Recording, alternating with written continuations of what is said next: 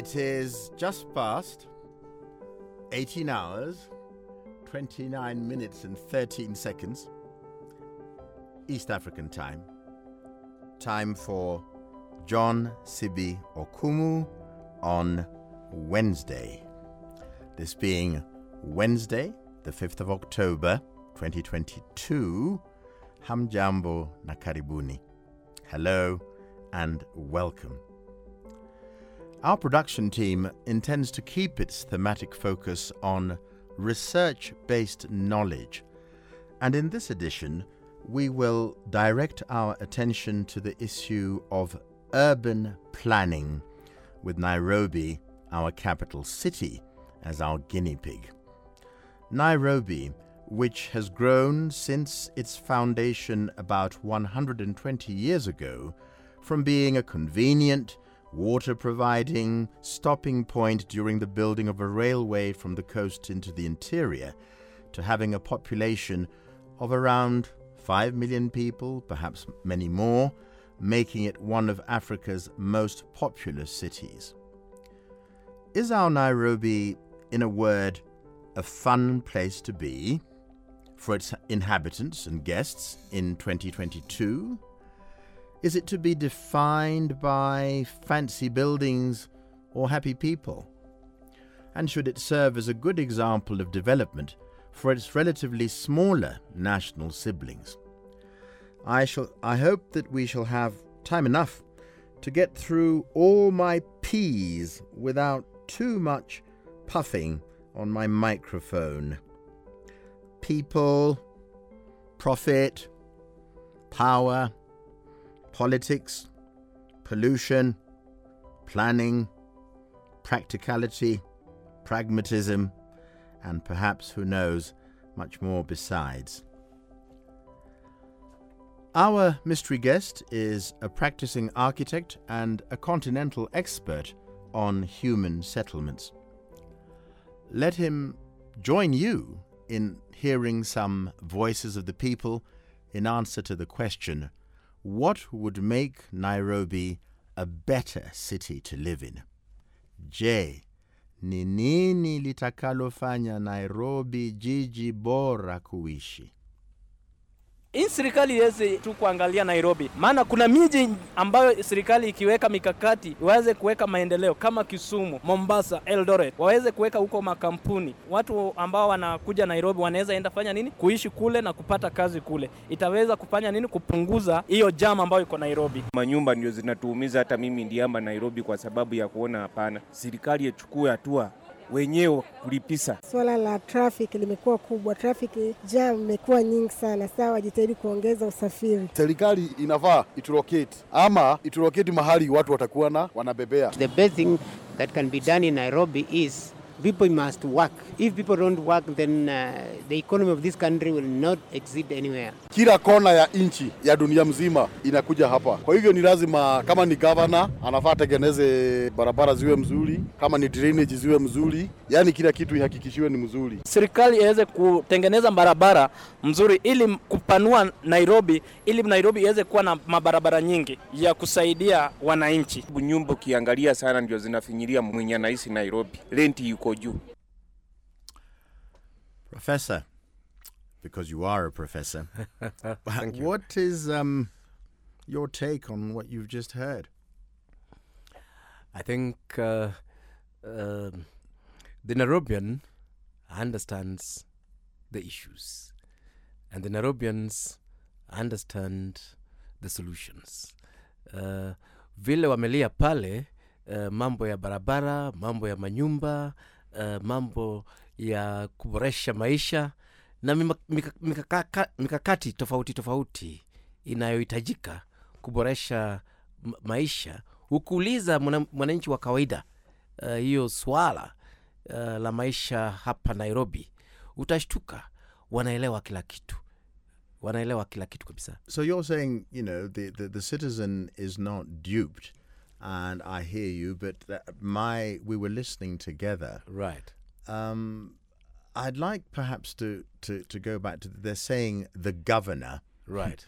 Now we have a new governor. What do you think an individual can actually do to change the tenure of a city that's been the way it's been for 60 years?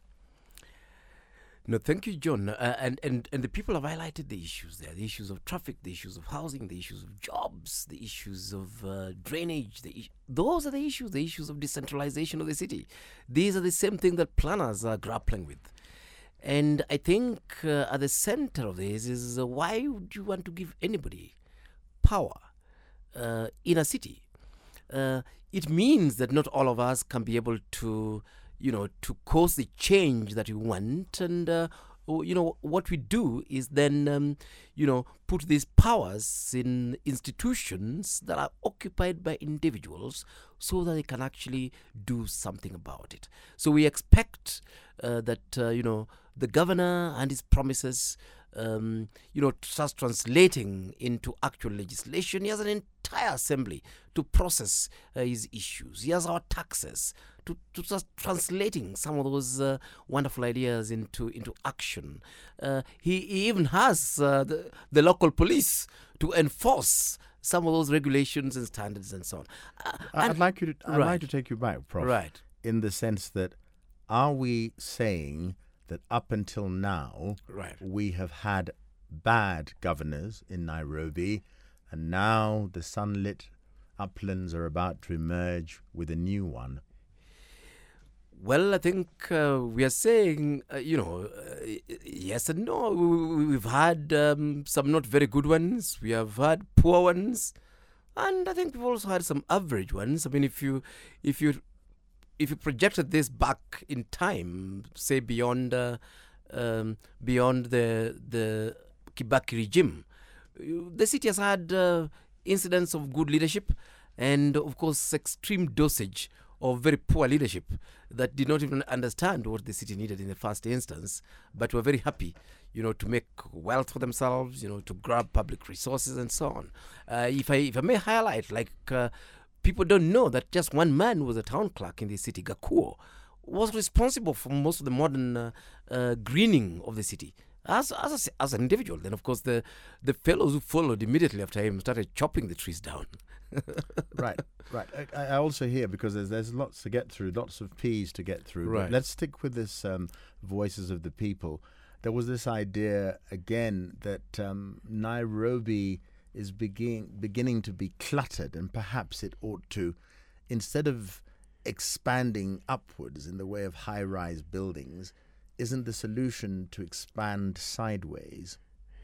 Sideways into where? That's the problem. Because land is finite. And Nairobi, is a unique city in this sense that it is one of those cities that always had a boundary. This is unique to very unique to British and English cities compared, say, to German and Dutch, cities that didn't actually have boundaries. So you find that in one instance, you have this city that has nowhere else to expand. And currently we have this scenario where if you're looking at Nairobi expanding horizontally, it is expanding into Kajiado and is expanding into Kiambu. Is expanding into other territories that is not Nairobi. So the point is, and we're only 5 million, the point is that we should be able to solve our Nairobi spatial needs within our boundaries. Why are we externalizing our problems to other counties that didn't cause them in the first instance? And these are some of the issues that we must start engaging with. Okay, I just want to go back to, we've all traveled widely. There are Right. places in the world where capital cities have been moved somewhere totally different. I take your point. Right. But we hear of Abuja. Right. Last time I went to Egypt, Correct. the Egyptians were building a brand new city. Even our neighbors, Tanzania here. The Tanzanians have Correct. gone to Dodoma. Right. So is this the solution? Because we've said in my introduction that it started off as a watering hole for people building the railway. Right. In Kare Nairobi, whatever the Maasai is, the place of cool waters. We all learned that at Right. school. Right. But the place of cool waters was not meant to be to take on 5 million people 60 years on. Nairobi is a unique city in that way, that it's actually one of the cities that was located in a swamp. Yes, exactly. So it was a swamp even before, we started building and having these roads, infrastructure, buildings and so on. even traditionally, the Kikuyus, the Maasais never lived in the city. They just came to water the animals and went to live in more livable places. But like they say, the English have a strange sense of humor, and I think they also have bizarre sense when it comes to planning and human settlements. So they actually picked the swamp. Yes. And it was picked accidentally because they just did a camp, a short-term camp, to sort out the railway in the Rift Valley. But somehow they decided to stay. And they started putting up buildings. But there's always the notion of African solutions to African problems. Will the day come when we might decide to move our capital because it can no longer sustain us? There's going to be civil war for that to happen. In this sense that why do you think we actually put Nairobi as a constitutional capital in the Constitution? That the capital of the Republic of Kenya shall be Nairobi. Really, we could have just had it as a functional capital. So my point here is that there are a lot of vested interests that would ensure that does not happen. A very basic case, John, I mean, you got some land somewhere outside there. If that land happened to have been in this city, you'd be a billionaire straight away. Right. So if you removed the capital from here, there's quite a lot of people, and in this particular case, capital, that is going to lose a lot of their value, and these were the people behind the idea of having Nairobi as a capital. Number one is finite, and number two, we are putting all the national resources and infrastructure in this place. Number three, regardless of which part of this country you come from, Nairobi then becomes your home. It becomes your choice of investment. What does this mean for the guy who inherited some coffee plantation next to the city? This guy becomes a multi-billionaire by doing nothing, absolutely nothing, and doesn't even pay taxes and so on. So my point is that, if we're just reasoning that this is ceteris paribus, all factors constant, we will have removed the city a long time ago. But, there's the issue of money and issues of power and so on that pushes for this concentration. Yeah, power and politics, you've picked on one of my P's. Before we've got our 15-minute segments. I'll give you 4 minutes to go back to the H word. And this is the idea of history. Now, I've become an armchair architect in preparation for talking to you. And I believe that a certain gentleman drew up a master plan for Nairobi in 1948. Right. It wasn't implemented until 1965. Correct. Then somebody else came along, maybe 1973. Yes. And that particular plan wasn't approved and implemented until 2003. Right. So it seems to me that we're always, at best, around 40 years behind what we ought to be doing. And then I read again in my architectural studies that in 1996, there was something called the Physical Planning Act of 1996. Right. All of which to suggest, Professor, right, that there was an attempt to keep things under control, to keep things sort of monitored and evaluated. Right. But you're going to have a tough time of it trying to convince me as a lay person that what we see happening in Nairobi is being monitored and evaluated every day. No, you're very right. We've lost the plot. We've lost the planning plot. 2 more P's. That is actually true, and you're very right that our plans generally in Kenya have a legal lifetime, even in colonial times, of just about 10 years. So our 1948 plan actually expired in 1958. So when I was starting to implement it in 1963, it was an illegal plan in the first instance. And then, of course, we come in and create this wonderful structural plan of 1973. Again, we don't implement that plan until, when Kibaki was in power in 2003. That plan had expired, long before we started implementing it. And even currently, the new plan, which, courtesy of the Japanese, was done in 2014, that plan has not been implemented properly. And that plan is about to expire again, just in 2 years' time. So the point is, if people who are minding the city were implementing something, it was actually expired and illegal plans in the first instance. So basically, what the point I'm trying to say here is that Nairobi has been, free for all. You basically do whatever you want to do, depending on the guy who's in City Hall and is controlling development. He can make that decision from tossing a coin to an inducement or to an old piece of plan that is no longer relevant. Thank you, Professor. We'll take a break at this point, and then I'm going to wade through my peas, or should I say plough through my peas. The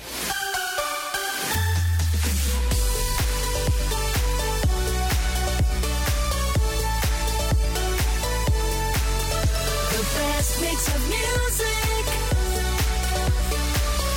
Capital FM. Professor, Great. I'm a series of notes. I've told you I'm an armchair architect now. Under And people, plough. I'd like you to respond to what I've noted down Right. using any number of sources, friends, Wikipedia, the World Wide Web. People, Right. the need for greater social and environmental harmony. Right. How can we ensure a better quality of life for more and more people, Right. live better with each other, Right. and live better with our planet Right. Earth? Right. And then there's also the parking bay. We have the litany of Nairobi's misadventures. And within this, for people, we find, our dear jacarandas have been cut down. Right. 2,000 of them, maybe they'll never grow again. There's this idea of people turning over what were farms that fed Right. us, and maybe in Kiambu, turning them into sort of monumental housing estates. We have, there's somebody on Facebook who said that Nairobi is a smelly city and drew a lot of ire from Kenyans who love Kenya. They said, we have a right to be smelly. So, comment, please. Are wananchi happy? Is this the city that's going to... And also the idea of hierarchy and class, the idea that we mentioned certain areas of Nairobi as being the leafy suburbs of Karen, Loresho, Runda. And then we go back to the colonial construct where once the savannah hits in and the acacia trees, that's where the great mass of the people live, if not in slums. Yeah, John, I've said before that Nairobi is a city without citizens. And this is one of the predicament of our times, that from colonial times till now, the person in the city is not considered to be a citizen of this city. He's considered to be a citizen of elsewhere, who is just camping in Nairobi and is going to go wherever he came from. This includes people whose grandfathers were born in this city. This includes people who have no other known home and so on. So you end up with this total alienation. And even as you're coming to this whole idea of people, it's pretty interesting that Nairobi has had just a couple of governors, and these governors have been trying to run in other counties. They don't even consider themselves to be citizens of this city. The question is very simple. Whatever we're doing in the city, the planning, the arrangement, we are doing them for who? There's a question. Whose city is this anyway? Who are the Nairobians? Who are the people we should be taking care of? And how do we... Well, I'd ask you to try and attempt to answer your own question, Exactly. Professor, because you've obviously been asking it in the comfort of your exactly. own brain. Exactly. And we've been saying, look here, the city has quite a number of different people that are totally uncatered for in this city. If you walk around the streets of Nairobi, you'll be mistaken to think that Nairobi is just made of some strong youths between 18 to 25, hanging around matatus and dashing up and down. And we're asking ourselves, where are the children in this city? Where are women in this city? Where are old people in this city? Where are the disabled in this city? Do they exist, if at all? And secondly, where's the cyclist? Where's the walker? All these people. In fact, what you start seeing in the city is this youth that is fighting for space, and then after that you start seeing cars, and now, of course, you have expressway. They even move fast. You may not be able to see them. But what you're saying is that actually the city would be a beautiful and a nice city to live in if we started considering these people and how they live their lives. You can imagine a city where families can be walking on the streets, like the way they do in Urupak, but within the city, where youths have got interesting places where they can actually go and have fun that is, that is clean, that is exciting. A city where you can actually see disabled people wheeling themselves in these walkways by the side of the road, where you can see lovers holding hands and musicians, playing by the side of the street. This city, we are saying, look here, it can be done in a way that you start, actually embracing people. And incidentally, this is linked with those other issues that you're talking about. For us to achieve this, it means that we have to bring back the environment in the city so that it becomes, the city in the sun. John, you were born in the a long time ago. In the earlier days. A long time ago. There were social places in this city, in Kaloleni, where the old men would go and play darts, and little clubs where they would, talk. There were local libraries and so on. Professor, with respect, right. One of the sentiments that's very questionable is this whole idea of nostalgia, looking back to better days. I'm sure somewhere, in the days of my great-great-grandfather where there wasn't a road and they sort of plucked berries from the side of the road. But no, I won't go for that. I'm going to exercise your mind and say, to sort of say there's a wish list, we could be this. I'm always asking you, how could we be this? Not really. It's a different question. Not really, because if you look at it... I've billed you with a great laurel wreath as an expert on human settlements, as an expert. And that includes nostalgia, George. Okay. Okay. Yeah, but what you're talking about here, practicalities, really. Right, indeed. Because if you look at it, pragmatism, that was one of my Yes, if you look at it, I mean, what you're saying is that is it possible, for example, to provide a walkway for people to walk? That's what you're saying. Is it possible to provide a space where people can actually sit in a park? Does it? All I was trying to emphasize there is that there was a time, incidentally, where there are elements of this. So even in terms of learning, we are a city that can learn from our own past, about the things that we got right. There are also some things that we actually didn't get right as exactly were. The greening of the city, because we're saying, look here, we're destroying all these trees. Why aren't we planting more trees? Is it possible to actually plant more trees? The answer is actually yes. So we're not being nostalgic here. All we are saying... Sorry, Prof. Right. Prof, right. You're saying that as we stood idly by yes, and saw all the jacaranda trees being chopped down, right, it was all very sad. Yes. It had to happen because an expressway had to be built. Correct. And we should plant some more jacaranda, which will take 30 years to grow to the size of the ones that we've chopped up. Now try telling that to an intelligent 7-year-old. Yeah. You see, all we're saying here is that in the city we already have some beautiful parks.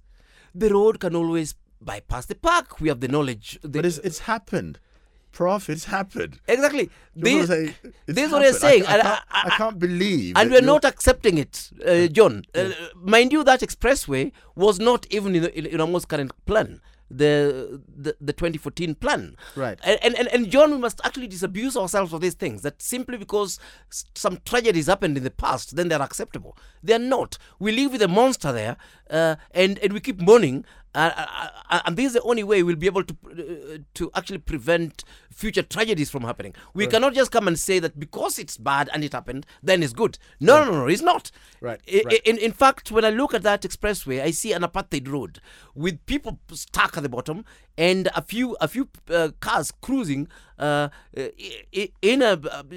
these huge speeds, and then the poor are reminded that they're poor. So if you don't have the money, you're stuck down there. And we are not even talking about the guy from Kibra who's walking and has nowhere to walk to, going to industrial area.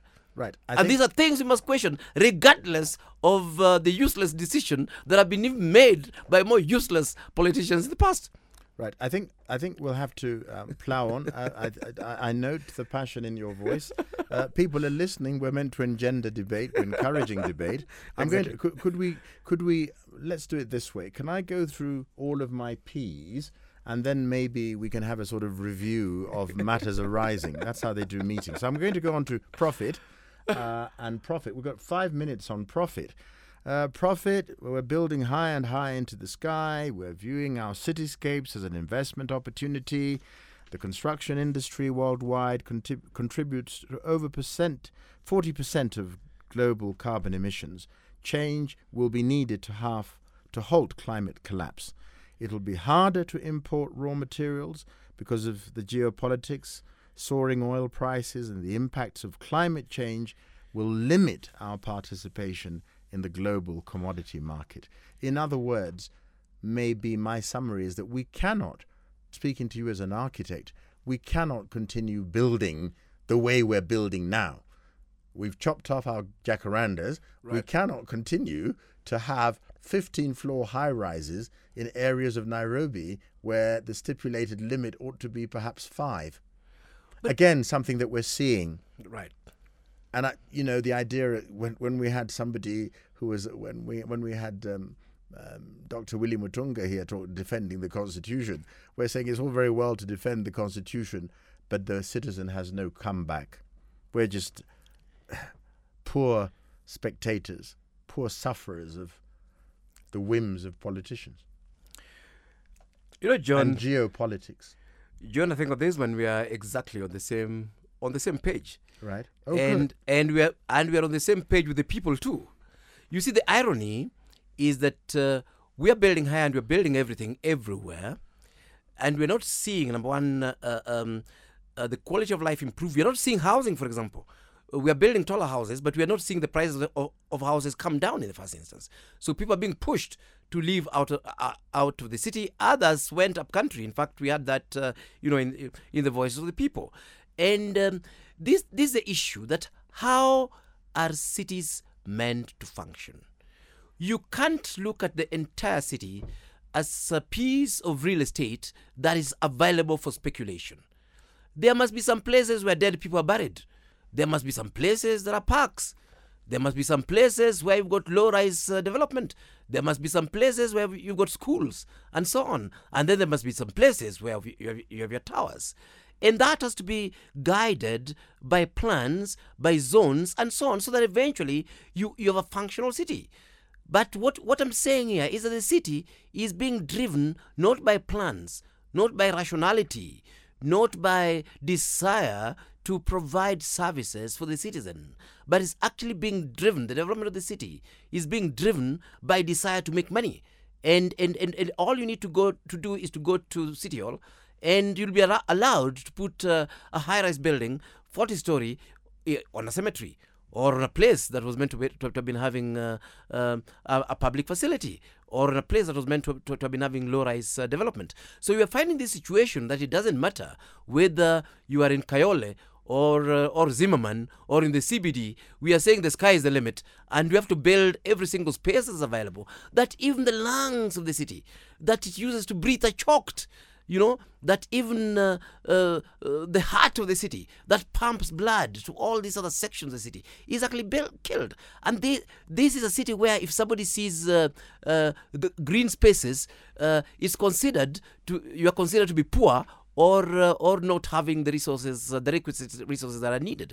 And we're building everywhere, and we're building everything everywhere.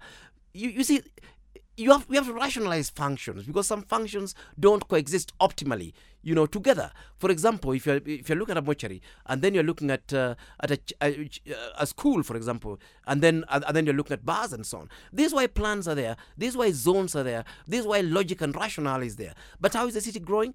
Omenya can just wake up one day, and this guy goes to City Hall, and I just apply for change of use, and before you know it, I'm putting up this high-rise building, in the middle of a place that was actually meant for these public amenities. Right. Well, the time has come for us to have another break, after which we shall continue. I was going to say peeing, but that's subject to misinterpretation.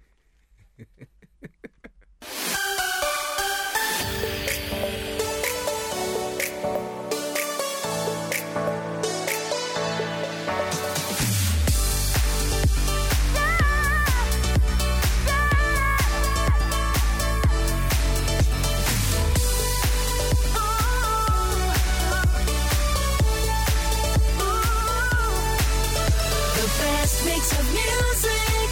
98.4 Capital FM. Professor, P is for planet.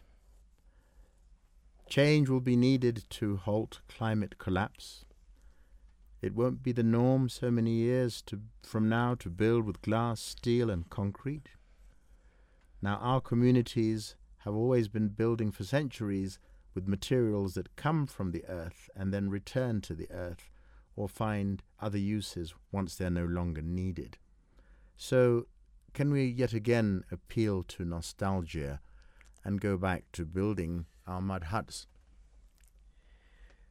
Well, I mean, I think I would say yes. That let's go back and get the principles that made the mud hut such a comfortable accommodation, because John, in some of these buildings, once you approach them, you start sneezing because they've got air conditioning that is using chemicals. We call them volatile organic compounds that people react to. In fact, if you have asthma, you can't stay in these buildings. You don't have enough ventilation, that makes you have the freshness, that you need to even get your oxygen levels and the blood system operating and so on.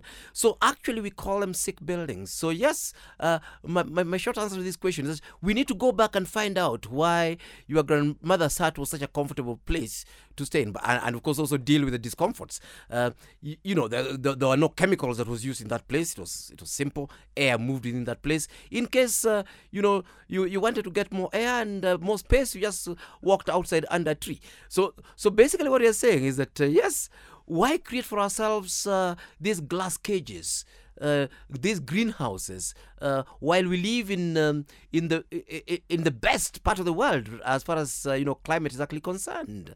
At some point, I shared with somebody data on temperatures in Nairobi, and he told me such a city does not exist. He told me, "Oh, this city is naturally air conditioned. This cannot be true," and I told me it's true. My point is that we are in a city that is very comfortable to stay in, and all we need to do is to be responsive from a climate perspective. And they're very, very simple things to do. We just have windows that are openable.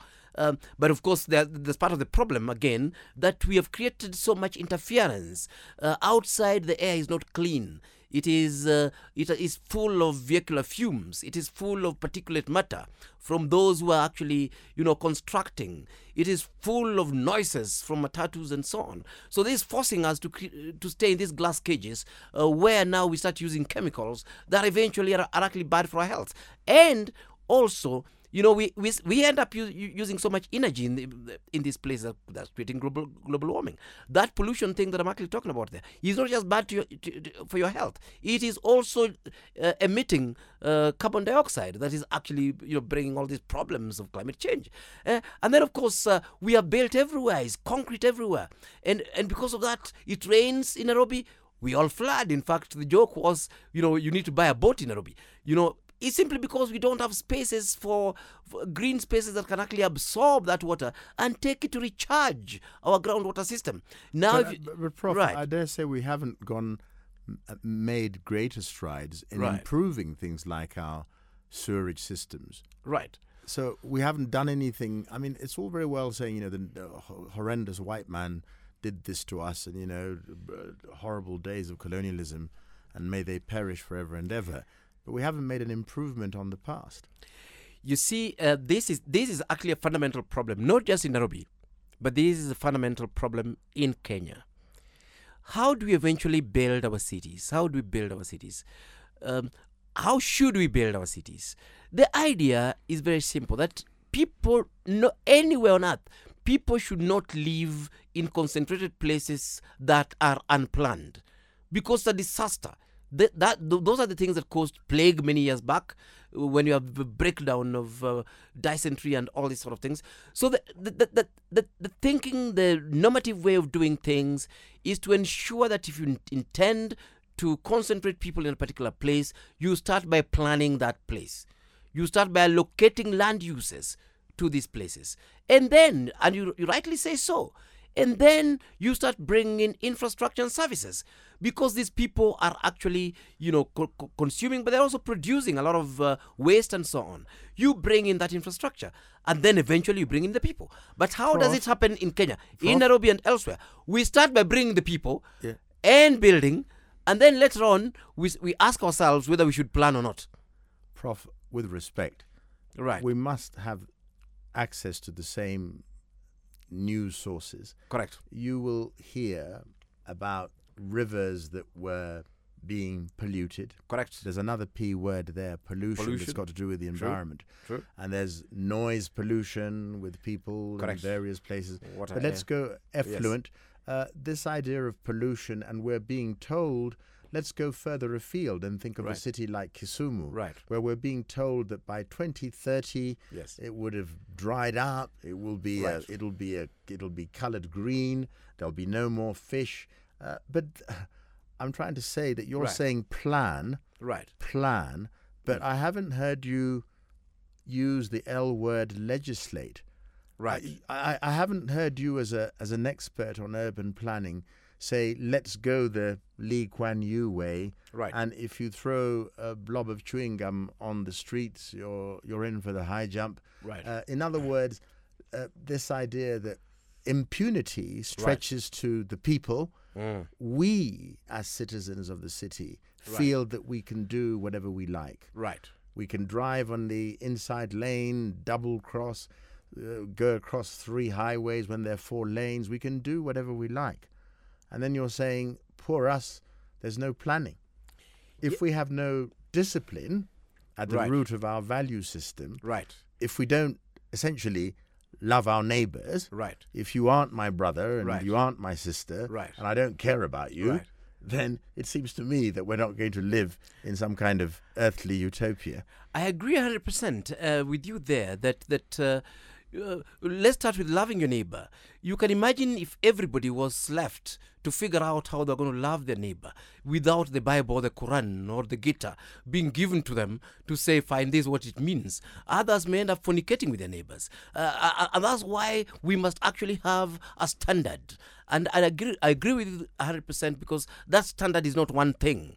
That standard includes policy, that standard includes plans, that standard includes regulations, that standard includes legislation. There are all these things that enable us to actually enforce the living the way we want it to do. For example, before yes, you give the right, example, right. I think we're both, we're Right. black Africans. We're not white True, Africans. true. We're not pink Africans. Very, very we're true. black Africans. Yes. I am saying travels. You're a Yes. widely traveled Correct, man. correct. I go to some sort of obscure Swedish city. Correct.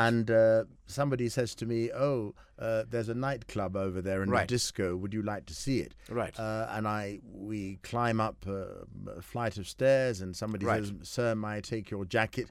But the thing is, before I make entry into this den of iniquity, Right. it's impossible to know that it's there. Right. There is the laws are so stringent Exactly. that, but right now there's the big thing. If you look at places like Lavington, Kilimani, there's great war against the racket makers at night.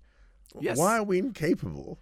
The trick question is, Right. why are we incapable? Why is our new governor, Right. why is our new president, okay, we've got all these wonderful where we're going to get the millions from and the fertilizer. Why can't we have rules that force us to behave in a better way? We have rules. The problem is that we don't enforce them. The rules that we Even- have, we're even the- told they even were, the colonial, quarrels. they were colonial No, they're not rules. colonial. Even the noises that people are making here in Lavington, in Hurlingham, and so on. NEMA has regulations on noise. That's how they're being arrested. Complete with sound meters. We have those things. It's only that people choose not to enforce those things. All these guys, you have an entire county assembly. What do you think they do morning till evening? They make rules and they make regulations. And why are we in chaos? Because nobody has an intention of enforcing them. So you're touching another issue here. That yes, we can plan as much as we want. You see, John, I can decide that over the weekend I'm going to go to Uhuru Park and sit there and meet you. So that's the plan. But then you see, if I wake up in the morning and then I decide that fine, I'll go and do nyama choma in Kitengela, it means my problem is implementation. It's not because I didn't have a plan. And that's the problem of leadership that we have around in the country and leadership that we have in the city, that nobody has an intention of implementing plans. I just mentioned to you here a little bit earlier that our expressway didn't exist in any plan. We are talking now about noise making, through these particular bars and restaurants and so on. We actually have regulations. We have plans. How come those plans are never enforced habitually, so that people know that you cannot do this, you can do that? We even have, in fact, the culture of impunity is well reflected when a policeman is waving you to drive at red lights. The red lights are there to serve a particular purpose, but the person seated around there is seeing them as a nuisance. That's a problem. That's how we look at plans. We look at plans as things that are slowing us down, as things that are inconvenient, as things that belong to other people and so on. And what we need, actually, if we just started by enforcing the plans that we have, we will actually start having order. Very senior people in this country have even suggested how they should be arrested and by whom. It tells you just how deep this challenge is, that people in power are not interested in implementing plans and enforcing these laws and regulations. That is the difference between us and the West. Yeah, but there's all. Let's stay within Africa. Right. Is there something to do about that colonial history and, dare I say it, faith? Again, in our travels, if we go to Dakar, Senegal, right, I would say I wasn't there forever, but I didn't see anything approximating the chaos on the roads that we have here in Nairobi. Much smaller city, but it seemed to me, is this put down to Francophone colonialism? Is it for the wisdom of Leopold Sédar Senghor? And we're now going back into the P-word politics, which will be perhaps for the next segment. But we are segging into it. Does leadership create values? And do values over a generation change a different worldview? You could argue this about, the Kigali of Kagame, Rwanda 25 years ago. Whatever your views on what the man is doing at the top, right, it's changed. Right. And it's changed so that externally, to the outsider, right, there is a greater measure of discipline. Yes. So we have. Is the major statement to say that we've been failed by our leadership? It definitely is a leadership failure because you look at it, and I don't think it's Francophone versus Anglophone as such. Is it Muslim versus is the idea that the Quran, you have your hand chopped off if you mess about? Let's just look at the cities. If you start from Cape to Cairo, yes, you will actually see. I mean, South African cities generally have quite a bit of order, despite their. Well, you could put that down to apartheid again, the horrendous white man. Let's come up. Harare. Yes, Harare. I've been to Harare, but Harare has sort of disintegrated since the days when Comrade Bob came in the 1980s. But Harare still remains a pretty orderly city, really. Yes. Yes, it remains. I haven't been there that frequently, so I wouldn't. Harare remains pretty orderly. Of course, you highlighted here Kagame in Rwanda, Kigali, yes, which is interesting actually because I think we see a case in one city. Kigali, I was there. The early days of Kagame, it was a pretty disorderly city, yes, and Kagame then was able to bring in order. Then you come to the fiasco that is East Africa, Dar and Kampala and Nairobi and our neighbors Addis Ababa, yes, and it is chaos. Yes, it is just chaos. Then of course you cross. So when you're going to the north, you have a mixture. You go to Egypt, Islamic, very different, chaotic.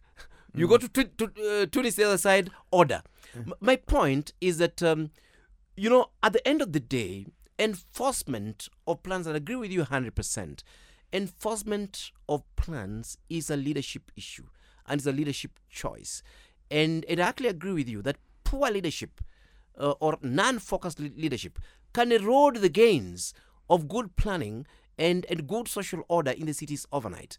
Just like, again, very, very good leadership that is focused, that is implementing plans, that is actually enforcing laws and regulations, fairly, can actually create a lot of order within our cities. I remember in the neighborhood here, the mayor of Kampala was trying to create order in relation to border, and the president of the country said that his voters were not to be touched.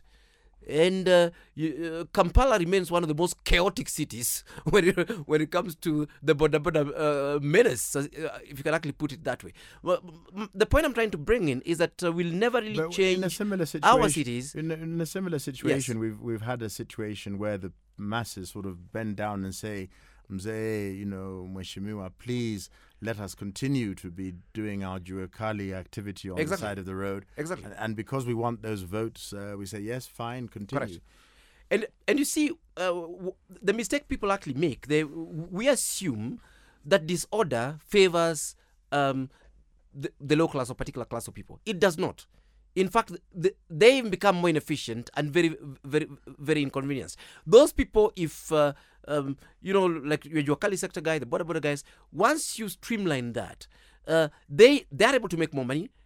They enjoy the convenience and so on. We saw that in Kenya here when the matatu sector was being streamlined by the late Michuki. Initially, there was resistance. But the feedback that we got when order was brought to that sector was that, in fact, they were making more money. Doing business was better within that particular sector and so on. I think it is irresponsible, is even stupid and intellectually incompetent to imagine that if you create chaos somewhere there, that you're benefiting somebody. In fact, you're also disadvantaging that same individual that you think you're trying to please. So at the end of the day, we have to embrace order, because that is how even the low-income person will get value. I think we go into our two last Ps. We'll go into politics, which is perhaps the most sensitive. Right. But I think we could have this conversation and sort of end up with a doom and gloom scenario. Right. So the last P will speak to positives. Right. But before we get to positives, let's go to politics. And this idea, politics engenders the whole idea of corruption. And again, my researchers would reveal that somebody along the line would say that there's a river running through it, and by saying that there isn't a river, there's some kind of stream, then people can construct. So in other words, you can pay people to abuse the system. So there's a lot of money to be made in abusing the system. Politics. Very, very true. And we've seen this in the past. We know of a former leader in this city who suggested that rivers could be moved because there were people who had put investments, in houses in those particular areas. Yeah. So yes, I mean, as part of the poor leadership, people are able to use politics as a platform to do all the bad behaviors that end up affecting everyone. One of the reasons why this city, for example, floods all the time is because of just what you're saying there. People have been allowed by those in power to build on river reserves, thereby blocking those river reserves, so that the natural drainage within the city, natural that were given by God, we didn't even have to invest a single cent in it, and we drain the city properly. But because people are built on those way leaves, people are built on the river itself, we end up with this particular situation where whenever it rains, the entire city or sections of the city actually flood. So yes, I mean, politics is actually at the center of this, and that's why we are always constantly praying that we have good leadership that would then enforce things that are good for the people. Before we take the break, 2 minutes, should the hawkers come in and hawk in the middle of next to the Hilton because the Wananchi must eat? What is your view? Is this draconian measures to lock out the people, or let the people flourish in the middle of the city? You see, the issue is not even about the hawkers themselves. The issue is actually about the life of the city, plus the economic aspects of the city. These people first, I mean, where they are on the side of the roads is very precarious for them. And we're saying, yes, you can actually get properly designated places of trade on the road. Nobody says, next to the road. That's possible. But it has to be orderly. You can decide as a city that, look here, Sunday is not very busy, or Wednesday we just want to bring life to the city. We are going to block some roads and then bring this activity here. You see, my problem is that if you bring an uncontrolled activity into the city, you are part of the problem. You are actually not part of the solution. You are meant to be bringing order into the city. So even if is that activity of hawking, we must ask ourselves, how can we do hawking in a way that eventually, gives life to the city? We have Maasai markets, for example, as a model, and those are actually working. And we're saying, what else can we actually do to ensure that our people have got, food, our people have got money in their pockets, and our people are actually happily coexisting around the city?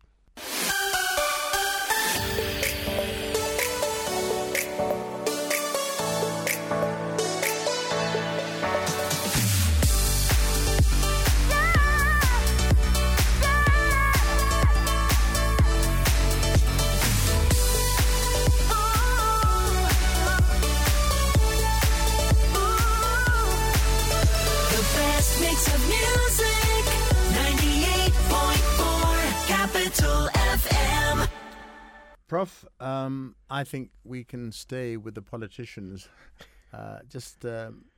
Before we go to the positives, the C word, corruption. And I'm saying this in terms of present-day politics. We have this whole Azimio, Kenya Kwanza.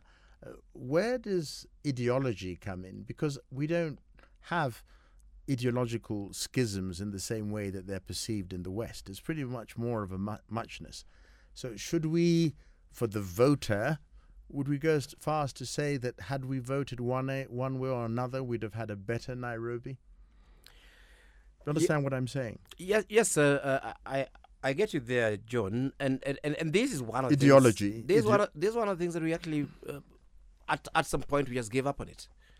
Because we're saying, look here, the political classes and the political groupings in Kenya currently are not able to translate this ideology.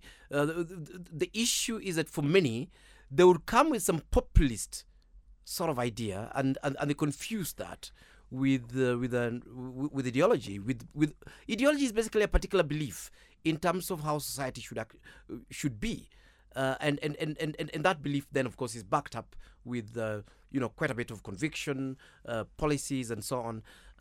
So in a way, you have got a conviction one way or another in terms of how the city can be. If I can actually just give some basic whatever, you can say, fine, you want a more equitable city, where everyone has an income and so on. Somebody may say, no, we actually want a very rich city. It doesn't matter whether the rich from the GDP are few or these or that.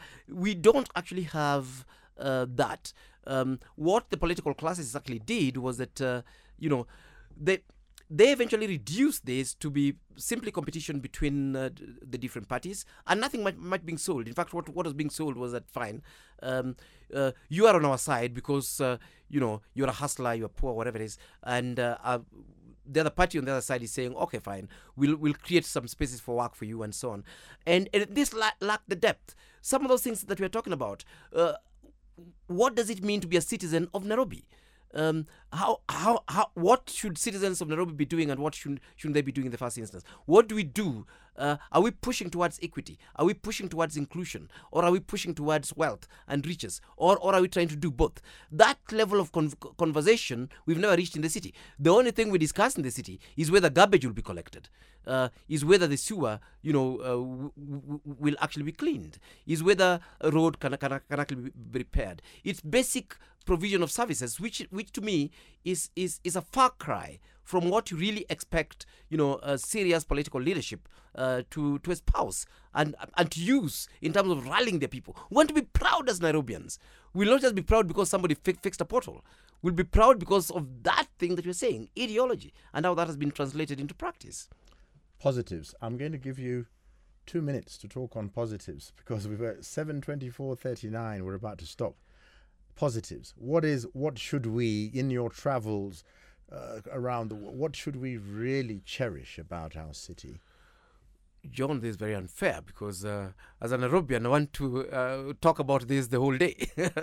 Yeah, because 2 minutes. despite everything, one of the things that you actually find in Nairobi is a sense of collegiality and equity. You don't feel this is one of the few cities where you can be in any part of the city and feel very comfortable.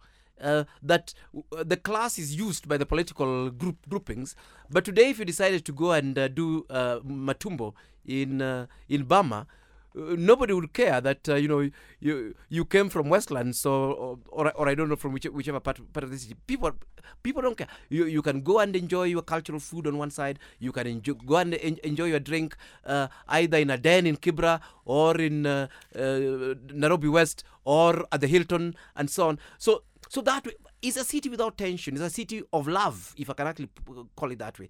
And people are very welcoming. They're very collegial. They're less territorial. Of course, the people come from those particular neighborhoods and so on. And people are nice generally. Those who are serving you, those whom you interact with and so on. And they engage you proactively, whether you're a visitor or a stranger or you are a regular in the place. This is one of the most beautiful cities from a social life perspective, and of course we hope we can push this to food, to dress, to the arts, to music, to all these different aspects, and lessen the class divide that is actually starting to emerge within the city. Who are you? You've blurted out Omenya, but there must be lots of Omenyas. Which Omenya are you? What is your name, sir? John, this is... What is your name, sir? Is architect Professor Alfred Omenya. Yes. Yes, and I wear many hats. How I'm interested in why you chose to become an architect. Right. And how long the journey is. Would you encourage every single young person to be an architect? Again, we haven't got that much time. Please plead for an apologist for your profession. I'm fascinated by space. I'm fascinated by buildings, and I keep telling people that as an artist, this is the biggest scale you can work with. Other artists are drawing little cards, and I'm actually drawing cities. So this is actually very, very fascinating.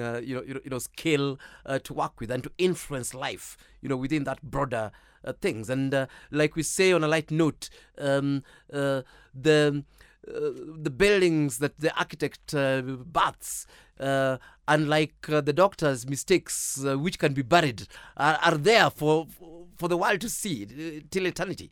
It is fun. Everywhere you go, you're surrounded by buildings and spaces and cities and towns and so on. That is actually quite fascinating. And yes, John, one of the things that we have not done in this country is to make architecture accessible. I don't think everybody who goes to the School of Architecture needs to be an architect. In fact, you, John, should come to the School of Architecture to just learn 1 or 2 courses around the city and come back and keep educating Kenyans. That is what they do in Italy. That is what they do in Spain. You see, because this is part of our culture. Architecture is part of our heritage. Our cities are part of the places, the theatre where we enact our lives. And it's important that, Mwananchi is able to understand 1 or 2 things about these things. But be as it may, our public institutions are locked, and you must come out with a degree on the other side for you to have actually for you to benefit from this. But if you make me president, what I'll do, I'll allow Kenyans to get into the course just to understand the city. Do 1 unit and then leave, so that the house help can take you on a walk around the neighborhood and can be telling you the histories behind it as part of their heritage. 19 hours, 28 minutes. 29 minutes and 2 seconds. We have to stop there. Do continue to give us feedback, hopefully positive and reassuring, on the Twitter handle @Capital FM Kenya, or drop us a text or WhatsApp message on 0701 984 984. I've been talking to Professor Alfred Omenya, architect and human settlements expert. And you've been listening to John Sibiokumu on Wednesday. Thank you most kindly for doing that. Until next time.